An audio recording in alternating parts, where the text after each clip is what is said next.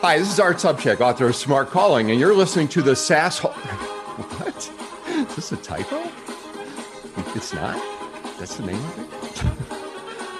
Okay, all right, let me do this again. Hi, this is Art Subcheck, author of Smart Calling, and you're listening to the SAS. The SAS. That's hilarious. Okay, I got this. Hi, this is Art Subcheck, author of Smart Calling, and you're listening to the Sassholes. Oh, this is going to be great. I can't wait to talk to these guys. Wow. Welcome to the Sassholes, a show dedicated to the issues within the software as a service industry. Jamie, Jason, and Pete have a combined 100 years of making mistakes, and are more than happy to share them with you. Please rate us 5 stars on Apple Podcasts, and smash that like button on Facebook, Instagram, and follow us on Twitter. Today, we are joined with very special guest, Art Subcheck, telesales legend and author of Smart Calling. But before we get to Art, we have an ad. Jamie, what's that ad? It's our usual ad, our sponsor, NeuroNoodle. This episode is brought to you by NeuroNoodle. Get a doodle of your noodle today, a brain map, and find out why you can get rid of anxiety or panic attacks or any mental health issues. Visit neuronoodle.com. Tell them the Sassel sent you and get 50% off. And tell them Jamie sent you and you can get 5% off. It's also good for call reluctance. What's next, Carney? What is call reluctance? That's a new one. Oh, that's not new. Art will tell you. For me, it is. For you? Carney. Yes, Pete. Carney. Yes, Pete. My friend writes songs about sewing machines. He's a singer-songwriter, or so it seems. Leave us some comments on our blog at sassholes.net. We got to do that. I read it. Before the joke. I read it 5 or 6 times. He said it, and I couldn't stop with the saying the punchline over and over. It's very sing-songy and enjoyable. It's good. It's a Can we good not twister. encourage this behavior? It's good to start with it on before a call block. Yeah. Got a couple quick shout outs here, guys. Kyle Singles, remember that dude? He was a young pup, started off the street in sales, listened to a little Art Subcheck and Brian Tracy. He turned into the manager of the year at Cameo.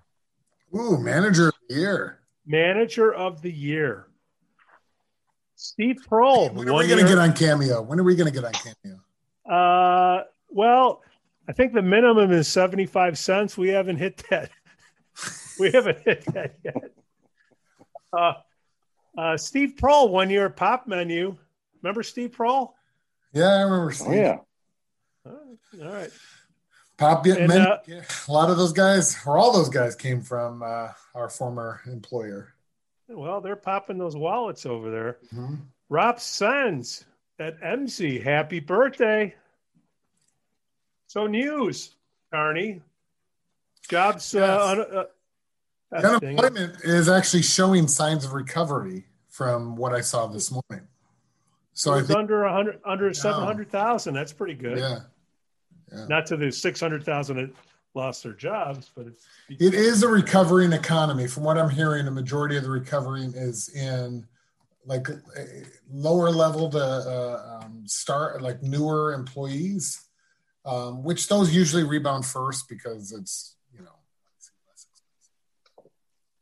But you know what? You know who's employed, guys? The really good salespeople always have jobs. Always. Wait, one news item we got to cover, Pete. Yeah. Who died? No, nobody died. I'm sure somebody died, but that's not my news item. The ship that is logging up the Suez Canal. The thing is sideways in the Suez Canal. We're talking about an economic recovery, but we've got a massive interruption of global supply chain happening as we speak. It is sideways. The price of Vaseline is skyrocketed. It's unbelievable. There's a great picture of it in the journal this morning. Oh, you think you're clogged up in the morning? Yeah. All right. All right. Now that we got all this smart stuff out of the way, we have Art Subcheck. Art, thank you for coming on board. You must have had a really, really slow week. Thank you for having me, guys. I'm just listening to you guys. I'm wondering if I need some of that Neuro Noodle before I get on here. You will afterward for the Oh, you PTSD. will. Yeah. Neuro Noodle is not alcohol, just so you know. Can I put it in alcohol? Yes. Sure. That's a good question. We'll have to get back. It's not mind-enhancing drugs. That's what we really need. It's probably in the disclaimer that they read really fast, I think. Well, we'll speed it up. So, Art, you're one of the sales guru that I used to help teach the young ones in inside sales back in the day. I want to say 20 years ago, when the training program was me, a cassette player, and your lovely cassettes. We would pop a couple of those in there and let them run. And when they were done, we would test the kids on them, and then we would throw them on the phones. For those of you listening at home, a cassette player is like an iPad, an iPhone that plays music, but we had to put in little plastic gizmos to get it to work. Just needed to translate. Wow. That is amazing. Cassette players. You know what? I don't even think I have any of those around anymore as far as the cassette. So anyway, thank you for your business. I appreciate that. Well, the least you could do is come on the show. So thank you very much. You had Telesales College. I upgraded to CDs. How did you get started in inside sales, Art? What got you fired up? Oh boy, how much time do we have? Do you want to go officially inside sales? Do you want to go like my first sales job on the phone? The whole thing. Everybody wants to. This is going to be one of our best shows. So everything. Oh, I doubt that. But anyway, the first sales job I had on the phone, I was 13 years old and took a bus into downtown Omaha where I lived with a buddy of mine who was much older. He was 14. And we got a job selling tickets to the Fraternal Order of Police fundraiser circus. And my voice had changed at the time, so we got hired. Obviously, they didn't have child labor laws. And we got hired to call people at home from pages in the phone book. So some people can Google that and find out what that is. And we would read this script and get people to actually donate to what probably was a scam organization. I'm not even sure that the organization existed. But that was my first paid sales job on the phone, and realized that this is pretty cool. I can just talk on the phone and make money and be inside, out of the cold, out of the heat, depending on what the season was, and kind of gravitated to those types of jobs all throughout high school and college. And realized I was kind of good at it. And I did try some manual labor jobs and really didn't care for those that much. And then as luck would have it, not luck, I graduated. Well, graduating, I guess, from college would have been partly luck. But I graduated from Creighton University and had a bunch of job offers and decided to take one that was in telemarketing, which was not a bad word at the time in 1982, because the Bell system, the job was with AT&T, the old AT&T. Yeah. And it was with their prototype telemarketing center, like their showcase for the whole Bell system in Kansas City. And there were about 50 people on the phone, and we're all dressed in our blue suits and red ties, and we're consulting with people on how they can do this thing called telemarketing, which of course was business to business sales over the phone, and was pretty good at that as well. Matter of fact, I was really good at it, but was not a good employee, because I would kind of a rebel, and I would question things, and I would see other people get promoted who didn't have the results that I did. So another guy and myself decided to leave, and we started a consulting firm at the ripe old age of 23 years old. So that's nice. Wow. That's when I started. And those cassettes that you got, we probably created when I was 24 or 25. I'm not sure. Oh my goodness.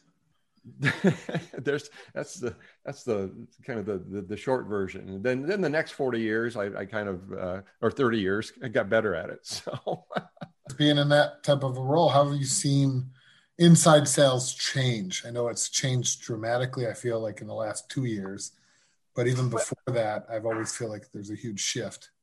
Yeah, well, of course, what has changed is the name, what we call it, because again, back in the day, it transitioned from telemarketing to telesales to inside sales to, I mean, today, now we're calling it what, virtual selling or remote selling. And it amazes me how many people came out of the woodwork and now they're remote selling experts. Yeah. But Yeah. what has changed? Yeah, here's the interesting thing, guys, is that the human brain has not changed in tens of thousands of years. So basic psychology and influence hasn't changed that much. What really has changed, of course, is technology, our ability to access information. And today you would think that salespeople would be better than ever because they have the ability to get so much information on the people that we're calling, so that we can put together a more relevant, personalized, customized message that's going to be all about the prospect. But as you guys probably see, based on the calls that you're probably getting every day and the ones that I'm getting, unfortunately, that's not always the case. I mean, people are still making the same mistakes today. And I know you guys, with all your years of experience, you guys advertise how many mistakes you've made. And I probably made every one as well. But the same mistakes are being made today as they were years ago, which I find unfortunate.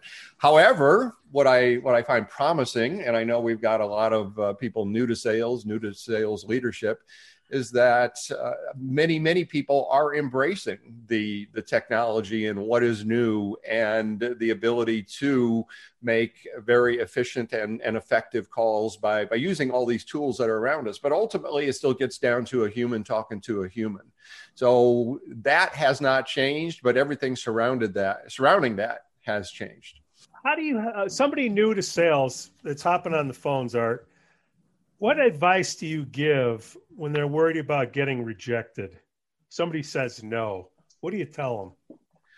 Well, I've been saying the same thing for years, and I suggest that you look at what really is rejection, because a myth of sales, which is perpetuated, and there's many, by the way, a big myth is you got to love rejection in order to be successful in sales. You got to be able to handle this rejection. And the entire premise of the word rejection itself is a fallacy, because what is rejection? Is rejection the no that we get on the phone? Is it the person saying, hey, we're all good? Is it don't call me anymore? Those are just experiences. Okay. Now, if I attach the label rejection to an experience, what I've done now is that I've told myself a story about what just happened to me. And I can't control what's going to happen at the other end of the phone. I can influence it by doing the right things, right? Even if I do everything perfectly right, which I can control, I have the best attitude, I'm still going to get no's. So why would I call what happens to me rejection when I had really no effect on what's going on at the other end of the line? So I suggest that you take the word rejection completely out of your vocabulary, because if I can author the story, I'm going to tell myself a better story. And I was working with a client the other day, and I loved what they had. I was reviewing their training before we did my part.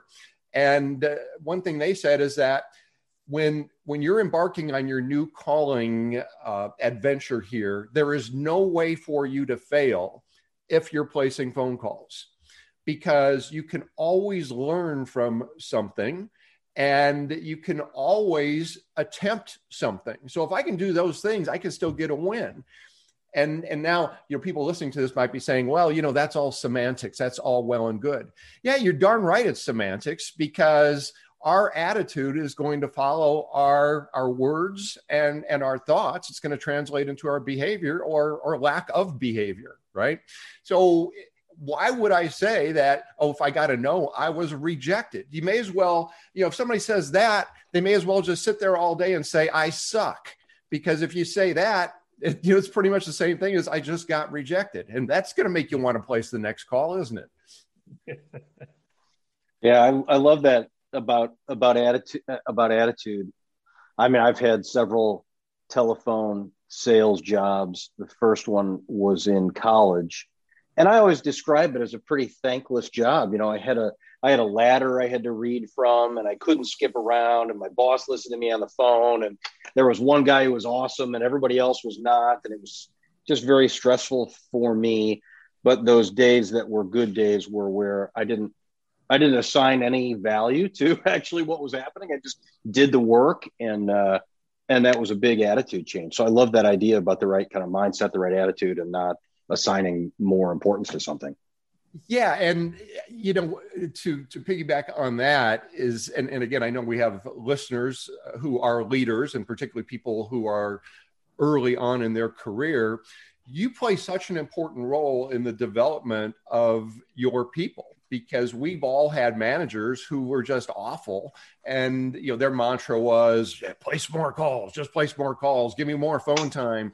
And I mean, that's absolutely ridiculous. I mean, your job as a leader is to develop your people and to encourage them and not tear them down, and work with them to get the results that we're all looking to get. And if something didn't work on a call, let's figure out why it didn't work. And again, look at it as, at least we got a win out of this. We learned something, and let's move on to the next one. Mm-hmm. Isn't that a two-way street though? In the fact that you're going to ask for activity from a new sales rep, and help work with them on making them more efficient and improve their skill. But what I find out when I used to run a sales team too, is that even though I'm the expert on finance, what I find out is some of the reps come in and expect immediate results, and they have to do the activity so that we can coach them through the activity, because a blind squirrel is going to find a nut sometimes. And that sort of mentality needs to be deployed, especially at the beginning. And then it's developing their pitch and their style and their acumen, so they can get up and running. Yeah, I mean, a couple things on that. One is, I don't believe that sales is just a numbers game. But with that said, there is a correlation between putting in the activity and getting accomplishment. So we have to have activity. And I mean, we can study and listen to content and training forever, but we're never truly going to be able to truly know it until we do it, right? It's kind of like, I don't know crap about how to build things, right? I could read and watch videos, and I could understand the premise of all this. But if I get a drill in my hand, I would probably hurt myself or somebody else, because I really haven't done it. And then, but after you do it and you start implementing, I mean, obviously we make the mistakes, we're going to fall down, and that's part of it. And that's part of a leader too, knowing that and encouraging people and letting them know that, hey, it's okay. Yeah, I've made every mistake in the book. You're going to have things that don't work. Matter of fact, we're like, baseball players, right? 70% of the time or more, whatever we engage in is not going to get the main result that we want, but we can still get some result, which therefore is going to affect our attitude. And I mean, you guys have had sales teams your entire careers. You know that, I shouldn't say, I don't want to assume this, but I know in my experience that really about 90% of what anybody accomplishes in life is due to our thoughts and how we feel when we're doing it. I mean, the stuff I teach, mostly it's the mechanics, it's the what to say, how to say it. But if you have somebody that, it's not bought in, doesn't have a great attitude, they're not going to do it effectively. On the other hand, you've probably had some of those people that maybe weren't the most talented, maybe they weren't the best skill, weren't the best communicators, but man, they wanted it so badly that they figured out a way to get it done and make themselves better. We love those people. We want a whole team of those folks, right? So Art, you're talking about what to say. What do you say to those people that say, you know what, I don't need a script, or I don't need to write down or rehearse what I'm going to say? They should just wing it? Yeah, wing it, yeah.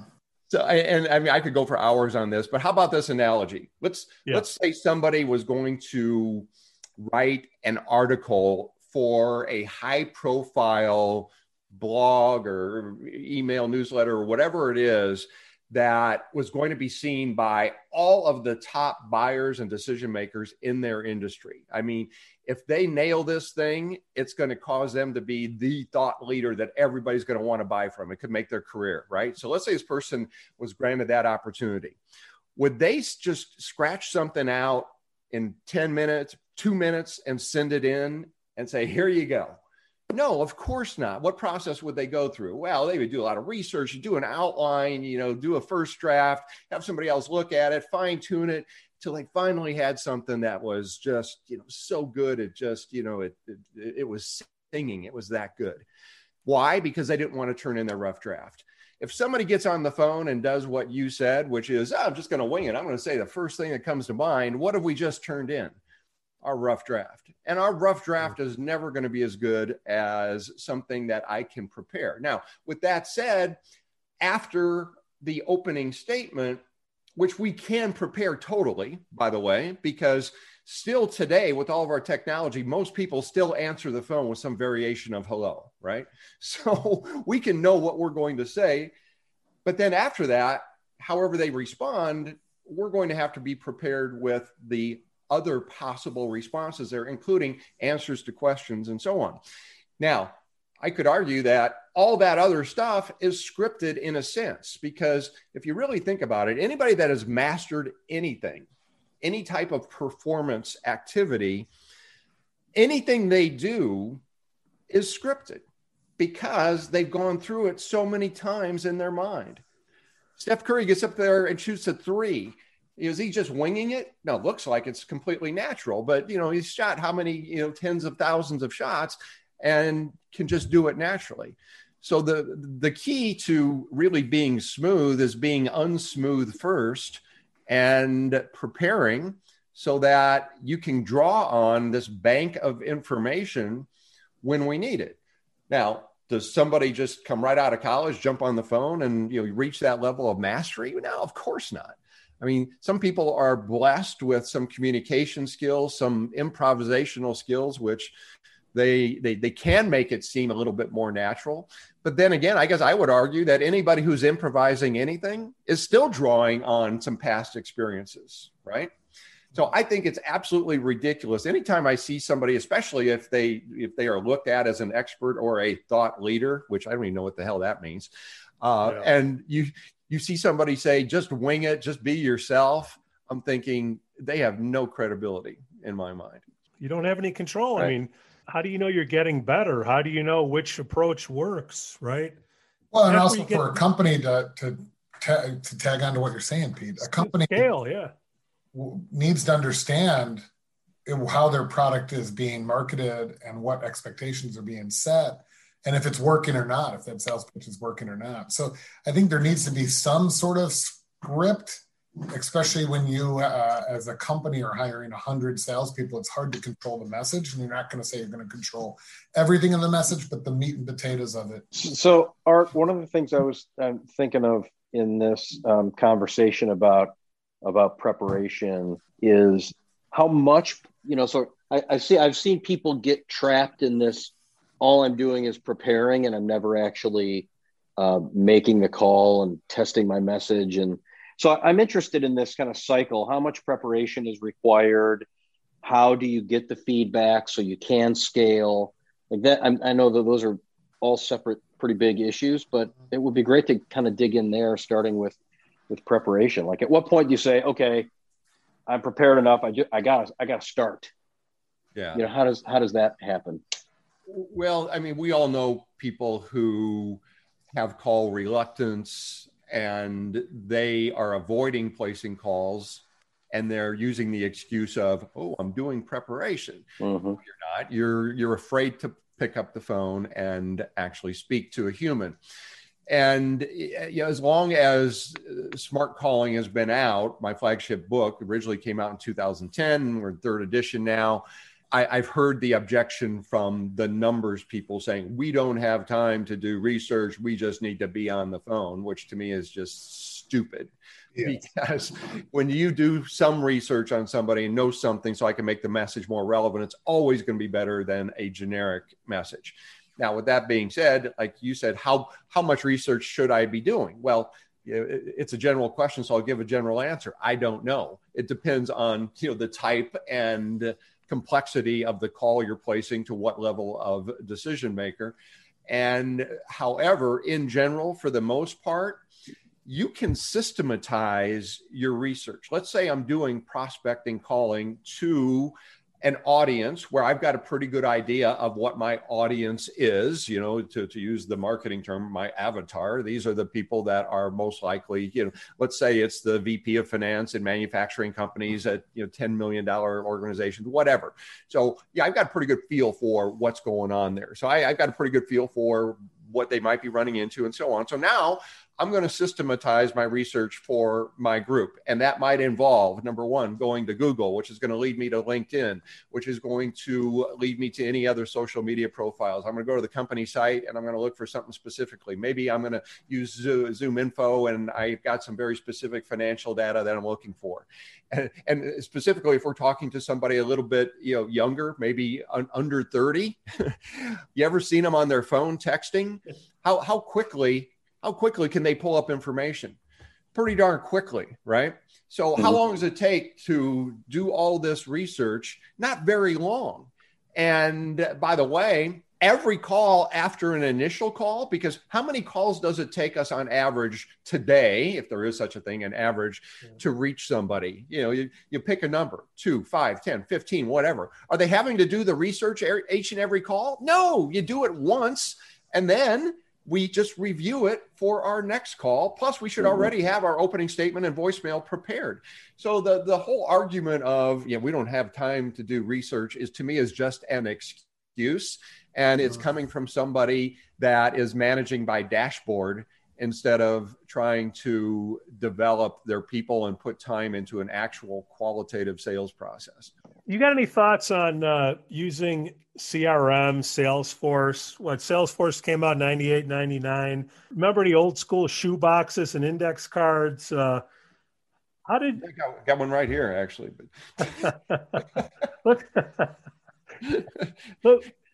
you don't do the research every time, but somebody needs to do the research and it needs to be stored somewhere, because when you have that turnover, all that work that you paid to get done to record that information needs to get passed on to the next person. You got any advice for the people in sales ops, the sales managers that just had a rep term? And go ahead, Carney. What? No, sales ops. That's right up my alley. Go ahead. I want to hear this. Yeah, I'll tell you what, I know virtually nothing about CRM systems. And whenever somebody asks me about them, I always defer to experts. Right. And frankly, I probably only have been in Salesforce 1 or 2 times. I mean, seriously. And I find that a lot of CRMs are built more for numbers guys and managers than they are for sales reps accomplishing what they're trying to accomplish. You're providing them sales intelligence when they need it, making it easier for them to communicate with their customers. Maybe I'll partner with somebody and develop one of those at some point. But being able to store the research that I'm doing so I don't have to look it up every time, being able to put in some talking points so that I can have my opening statement and voicemail ready next time, putting in the things that we covered on this call so that I don't have to reinvent the wheel on next call and figure out what the hell did I say on the previous call so I can remind them on this call. In theory, every single CRM does that to a degree. But what I hear from a lot of managers is, I don't think I've ever heard a manager say, boy, I just absolutely love the one we're using right now. Well, I think it all depends on how much integration you have. Like if you integrate all your emails in Salesforce, all your phone calls automatically go through Salesforce, then it's a little bit easier. But if you have a Salesforce and you have to enter everything in, and you're just creating more work for the sales rep, in the end goal is you want them to sell. Yeah. And we know how good salespeople are at details and right? But to me, don't you use a Salesforce? Use Salesforce or a CRM tool. If the rep isn't hitting their number, then you got to default to something else. And that's, how much do I like the person? Do I trust that person? And then, trust is built by, are they doing the activities at least and trying to knock down the doors? And maybe the product isn't selling. And Salesforce gives you a sort of a unbiased view. It depends on if the rep is using it or not. Yeah. But if the rep isn't adding anything in there and you end up terming that person, the company got no value out of the time that rep was there because there's no warm leads or information jotted down there. Well, this is a personal thing for me just around Salesforce, which is if however it's developed and used needs to be a collaborative effort among the people who want to use the data. And my personal belief is where you get reps not participating in stuff in Salesforce is one, their manager doesn't use the stuff because their manager never asked for that stuff in the first place. So, and two, they don't understand, right? I think it's, you're not buying because you're not sufficiently disturbed or you don't understand. Like that's the same thing about using Salesforce. So you got to make sure it's a collaborative effort. And then I'm off my Salesforce soapbox. Well, let me just add to managers managing by numbers in general. I mean, numbers, what do numbers and data measure? They measure the activity. They measure what actually happened. They're not measuring the performance. So I don't know if you guys are football fans, but let's say I'm an inside linebackers coach for a college or pro team, and I don't watch the game. I don't go to practices, but I get the box score the next day. And I pull over Joe, one of my linebackers, and didn't have a good game. And I go, Joe, you were in for 25 plays. You played a total of X number of minutes. You only assisted on 2 tackles. What's the problem here? I think we're going to have to let you go. There's a guy who's just looking at the numbers, but didn't help with the practice, didn't help what the guy's actually doing on a daily basis, didn't actually see the performance itself. And it's me. That's the same thing with sales managers. Yeah, I mean, obviously we need the numbers to figure out, to measure the activity, but ultimately we got to focus on the activity. And by the way, we also need to have the game plan so that we put our people in a position to succeed. And too many people just throw some people into the fire and say, here you go, here's the phone, here's your CRM, go make calls, just be yourself. Yeah. Art, do you got any rule of thumb numbers for success? Like you have a sales team and you have a comp plan. How many people should make quota? Do you have any numbers off the top of your head? When the year is done, how many of your people should make quota? Activity numbers, quota, anything? No, I'm sorry to disappoint you there, but I've never been that guy because I compare that to how do you build a house? You get a good architect. Can you give me some numbers on that? I mean, how long should it take? How many nails do I need? How many people should it take? Yeah. Because I mean, here's the thing, and I've actually done videos about this. I've written about it, made fun of it. Where again, I'll see the gurus on. And I hate the term guru, by the way, because I make fun of people that are gurus, but you'll see the people saying, well, you need to make X number of calls to get X number of yeses. And the selling doesn't start until you've gotten 10 no's. And it's like, what is sales? I mean, sales is absolutely everything in life. And anytime somebody's throwing numbers out there in general, as it relates to sales, again, I just have to laugh and it just blows my mind. I've never been able to put my mind around it. So unless we're looking at a very similar industry to ours, very similar people, sales process, customers, all those things, I don't put a lot of credibility in any numbers that people throw out there because it's just such a general thing. So we keep everybody? Well, yeah. No, you don't make quota. Sounds like a socialism. Yeah. No, you give socialism sales. You get the participation trophy. What are you talking about? Which is a pink slip.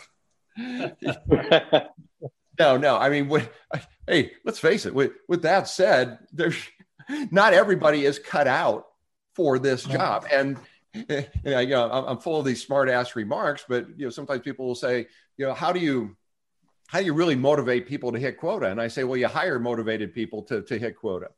You hire right in the first place, people who have a pretty good chance of succeeding. And I mean, we can go into an entire thing here as to how to hire right. And there's a lot of different thought on that. But I mean, as you guys know, if I can hire the right people, I've already increased my chances for success. But there's a lot of factors that go into that. So that being said, Art, do you for pay plans for these salespeople, do you need to have pay at risk? Can you just pay them a flat salary if you're just going to recruit good people? I've never been a fan of not having skin in the game for a job where it's performance based. I mean, let's face it, it is proven that the mentality of the most successful salespeople out there is one of being competitive and wanting to be rewarded for our accomplishment. And, that's mindset. And if I have somebody that's attracted to a job where they have no risk at all, and they know that they're going to get paid regardless of their performance, you're probably going to get that. And, I want people that are hungry.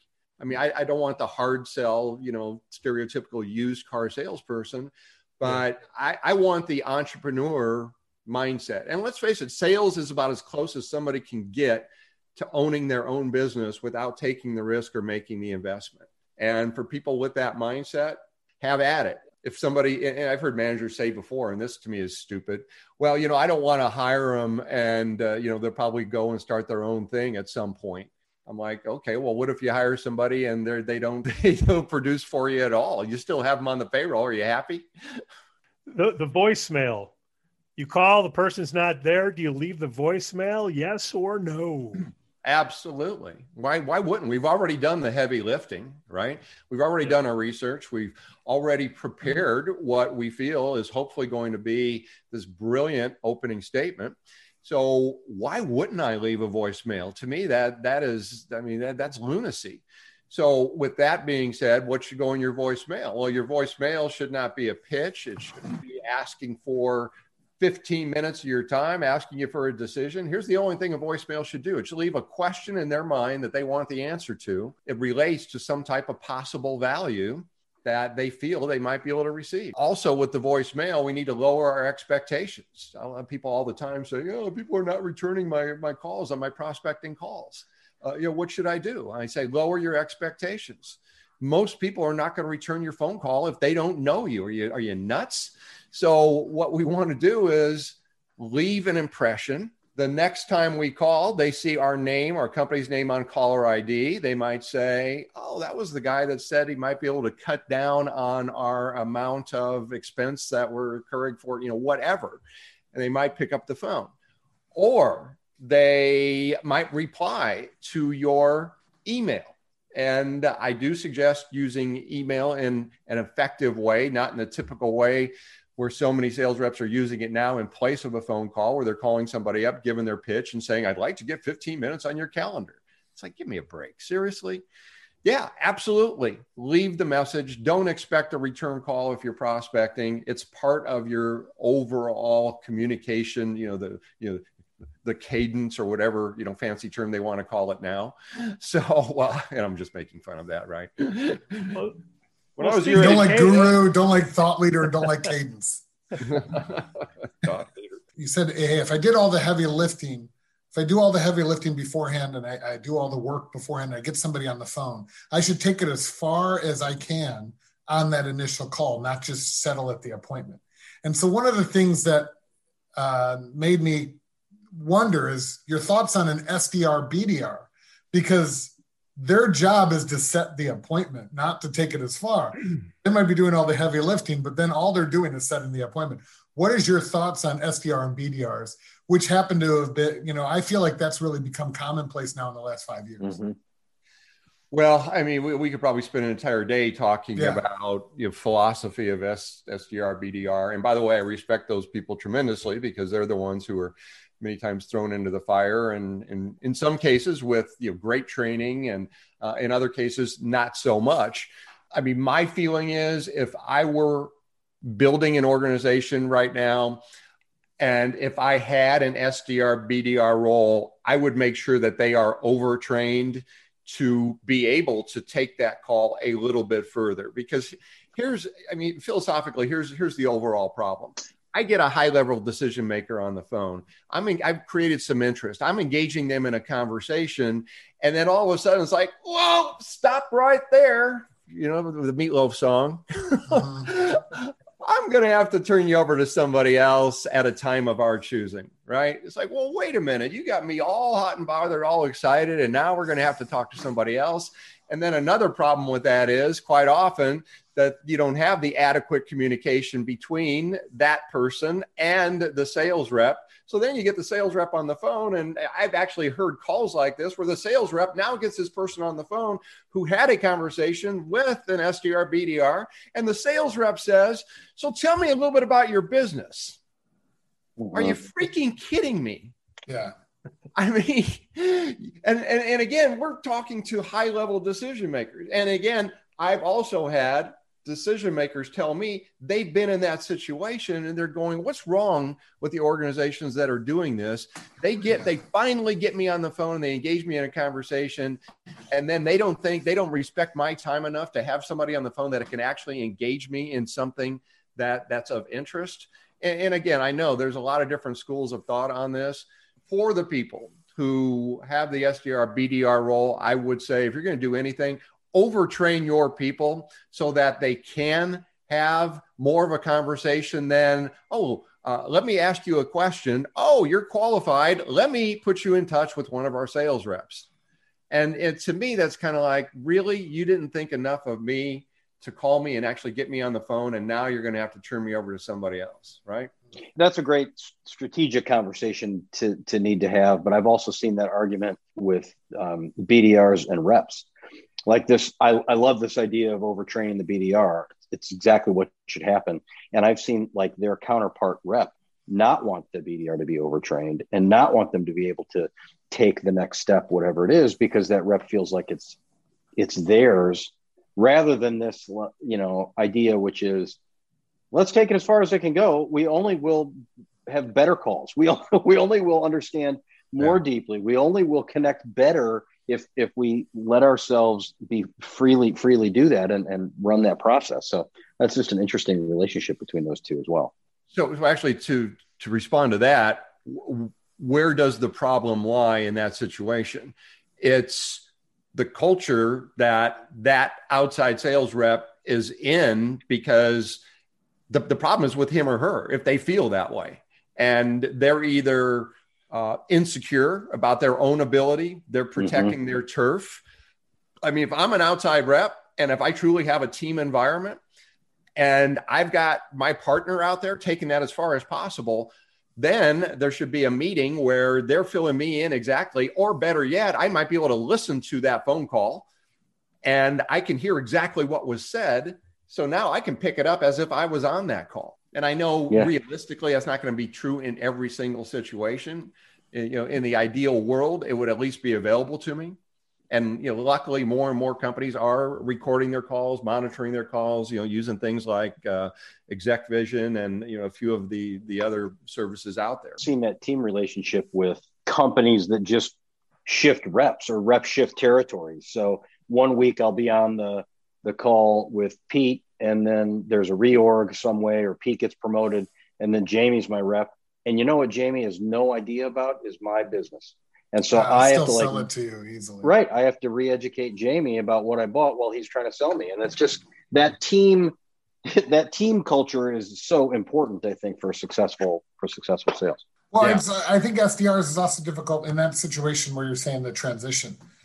Sometimes SDRs live in marketing, which is run by the CMO, and the CRO is in a different division. I think that creates a bigger divide, because the handoff then is, here's a lead, because the marketing person is just all about making sure that they achieve their goals of getting the leads over to the CRO, but it might not be transitioned correctly because they have different motivations.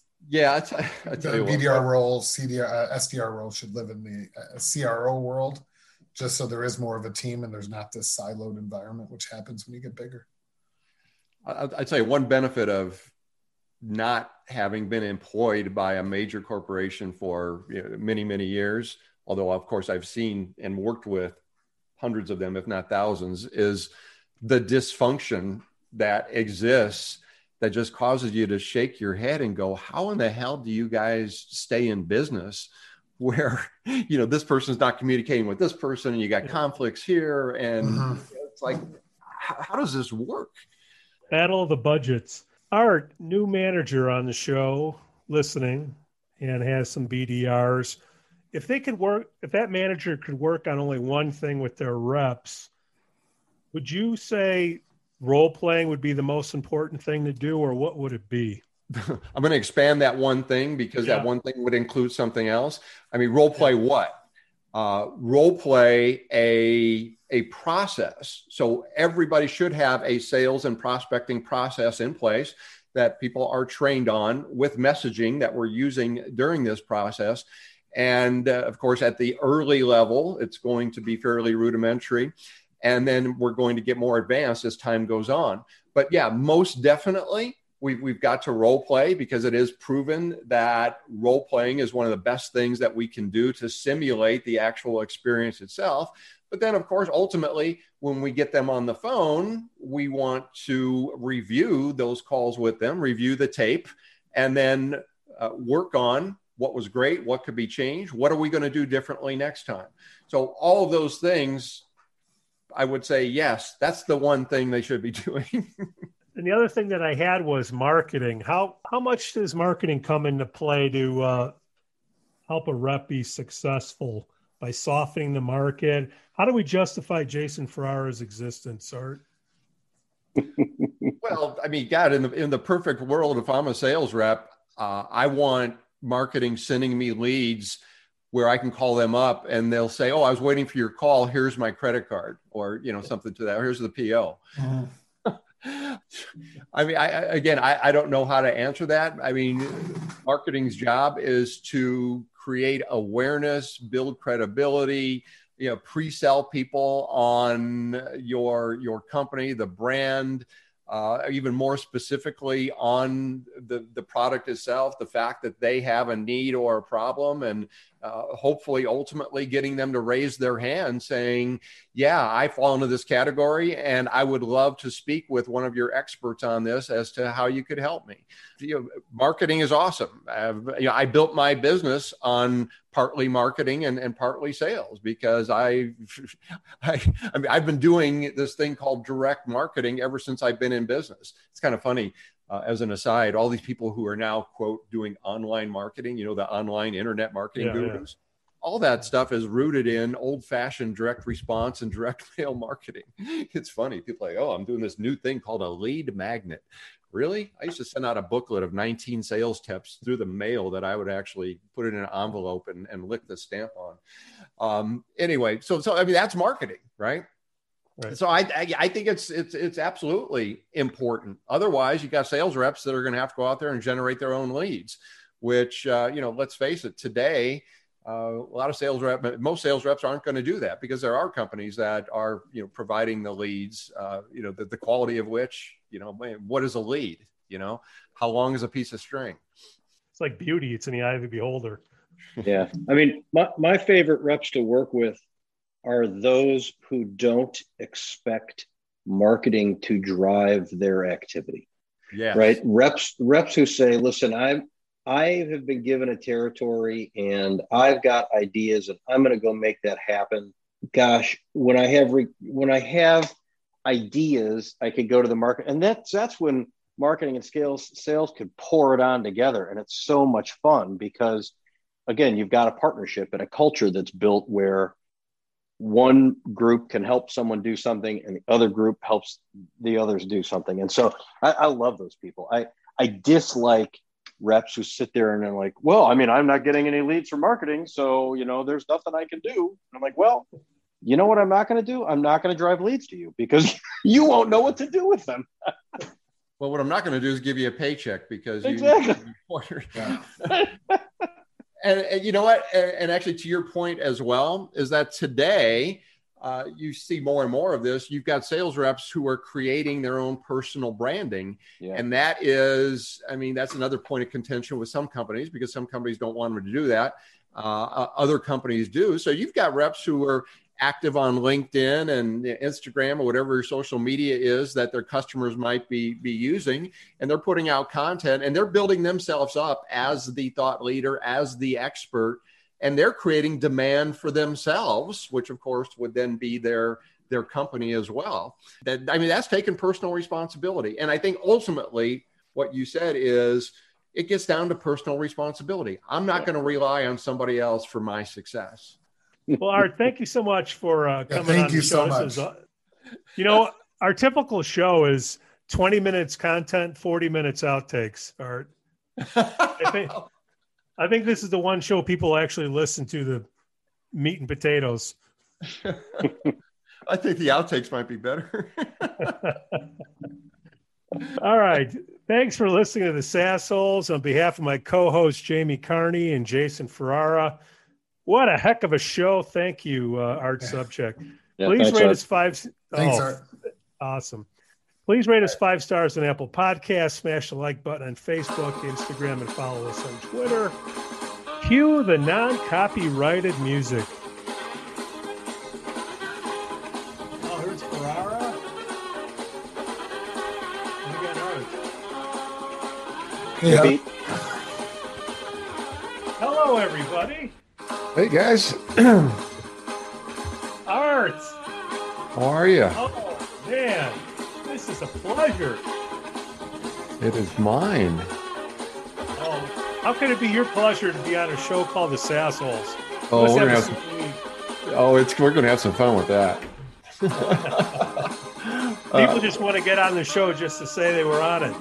Well, it's funny. I've been saying that all the time, and I didn't even know it was a show. So, hey guys, Jason's the marketing genius. Jamie's the finance genius, and then I, like you, Art, are the master of bullshit. Okay. Well, I'm the master of bullshit. I think we all are. Yeah, I feel like it applies to all of Yeah, us. that's not a very unique skill set. That would be an MBS, wouldn't it? Yeah. Good. Okay. How do you and Pete know each other? Are you guys just... I'm a customer. Been a customer for a long time. I think I bought Telesales College CDs, and then the cassettes. I think it was Business by Phone or something like that. The cassettes. Oh my God. The cassettes. You're dating. I wonder if a kid today would No, understand Pete actually bought the cassettes. cassettes. Pete actually bought the cassettes like last week because he's still got the tape deck in his car. Yeah, he probably does. Yeah. Do you have the 8-tracks though? 8 tracks. That's what I'm talking about. It was a mainstay for the kids in training. That let's see, we started out with Brian Tracy, Psychology of Sales, Steve Schiffman, cold calling techniques that really work, and then Art's Telesales College, Business by Phone, how to deal with rejection. Oh, that was part of the protocol if you want to get into sales at our company. Awesome. Which company was that when you were using it? Okay, I saw that in your bio. Okay. Yeah, awesome. And thank you for the business. And well, I figured at least you could do is come on. We got this new generation coming out there saying, "Oh, you don't have to call anymore." I think Art would differ.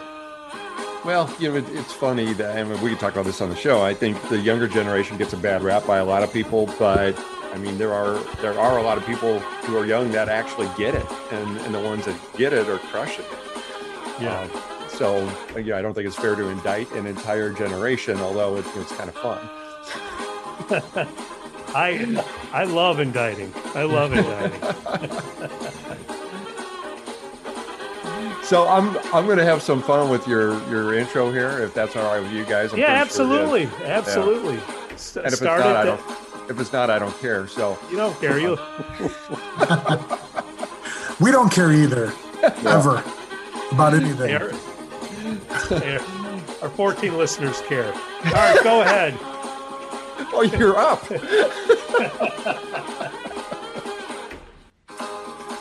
You don't have to preface anything, man. You just go. All right. He's recording now because he's forgotten to record in the past. Okay. Hot mic. Okay. What's this? What? They want me to read my own introduction? What? Who are these guys? What kind of podcast is this? Okay. What we got here? All right. We'll edit it out in post. No, I wanted that in. Oh. Okay, we'll put it back in.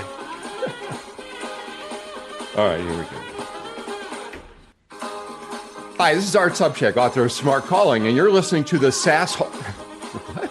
Is this a typo? It's not? That's the name of it? Okay, all right, let me do this again. Hi, this is Art Sobczak, author of Smart Calling, and you're listening to the SAS. The Sasshole. That's hilarious. Okay, I got this. Hi, this is Art Sobczak, author of Smart Calling, and you're listening to the Sassholes. Oh, this is going to be great. I can't wait to talk to these guys. The absolute worst time to think of what somebody's going to say is when it's already coming out of our mouth. Yeah. Happens a lot on this show. We'll let it dead on post. Sort of need to be scripted out so that people aren't selling it incorrectly, right? Well, it's like sort of being pregnant. So what's some sort of a script, Marty? I mean, you got kids coming out of school, and you're going to rely on your mortgage what payment. I'm saying. See, don't listen to a finance guy for sales advice. Let it get on post. Yeah. Art, do you ever do any voiceover work for Jeff Goldblum? Because your two voices are dead on accurate with each other. Is that right? Oh, yeah. No, but I actually was in the movie. What was the one where he comes out of the belly? Oh. Jurassic Park and The Fly, right? Aren't they? Yeah, right. The Fly, yeah. The Fly. Yeah. No. Yeah, you should that could be a little side hustle for you. Actually, I've done a lot of my own voice work. It pays better than Then Yeah, now that you've said it though, Jason, that's all I hear. yeah, right. It's like talking to Jeff Goldblum. Wait a minute, I'm not getting paid for this. What? Hey, Art, can you suggest somebody else to bring on the show that's half as witty as you are? You want some half-wits? Well, because then they'd match us, or they'd be double wits. Well, third wits. Let me. Have you had Mark Hunter on? Have not. I'm going to say you said so. Yeah, Mark's good. Mark's Mark can get serious, but when he and I get on a call like this, I mean, we're throwing stuff back and forth to see who can, outwit the other person. So he's got a little sass to him. Okay, good. Yeah, he's kind of a sassy. Sounds like we've reached the end of the show, guys. Where to end it? Hey, I thought we did. Nobody let me know. Yeah, editing that out, right? Let it dead on post. Art, awesome, man. Thank you, Art. Thank you, guys. Art, we got to do this again. I've probably been on over 100 podcasts, and I can sincerely say I've never had more fun. That's what we're all about. We put the sass in your hole. All right, we'll edit that one out. All right, we'll edit that in post, guys. Over and out. All right.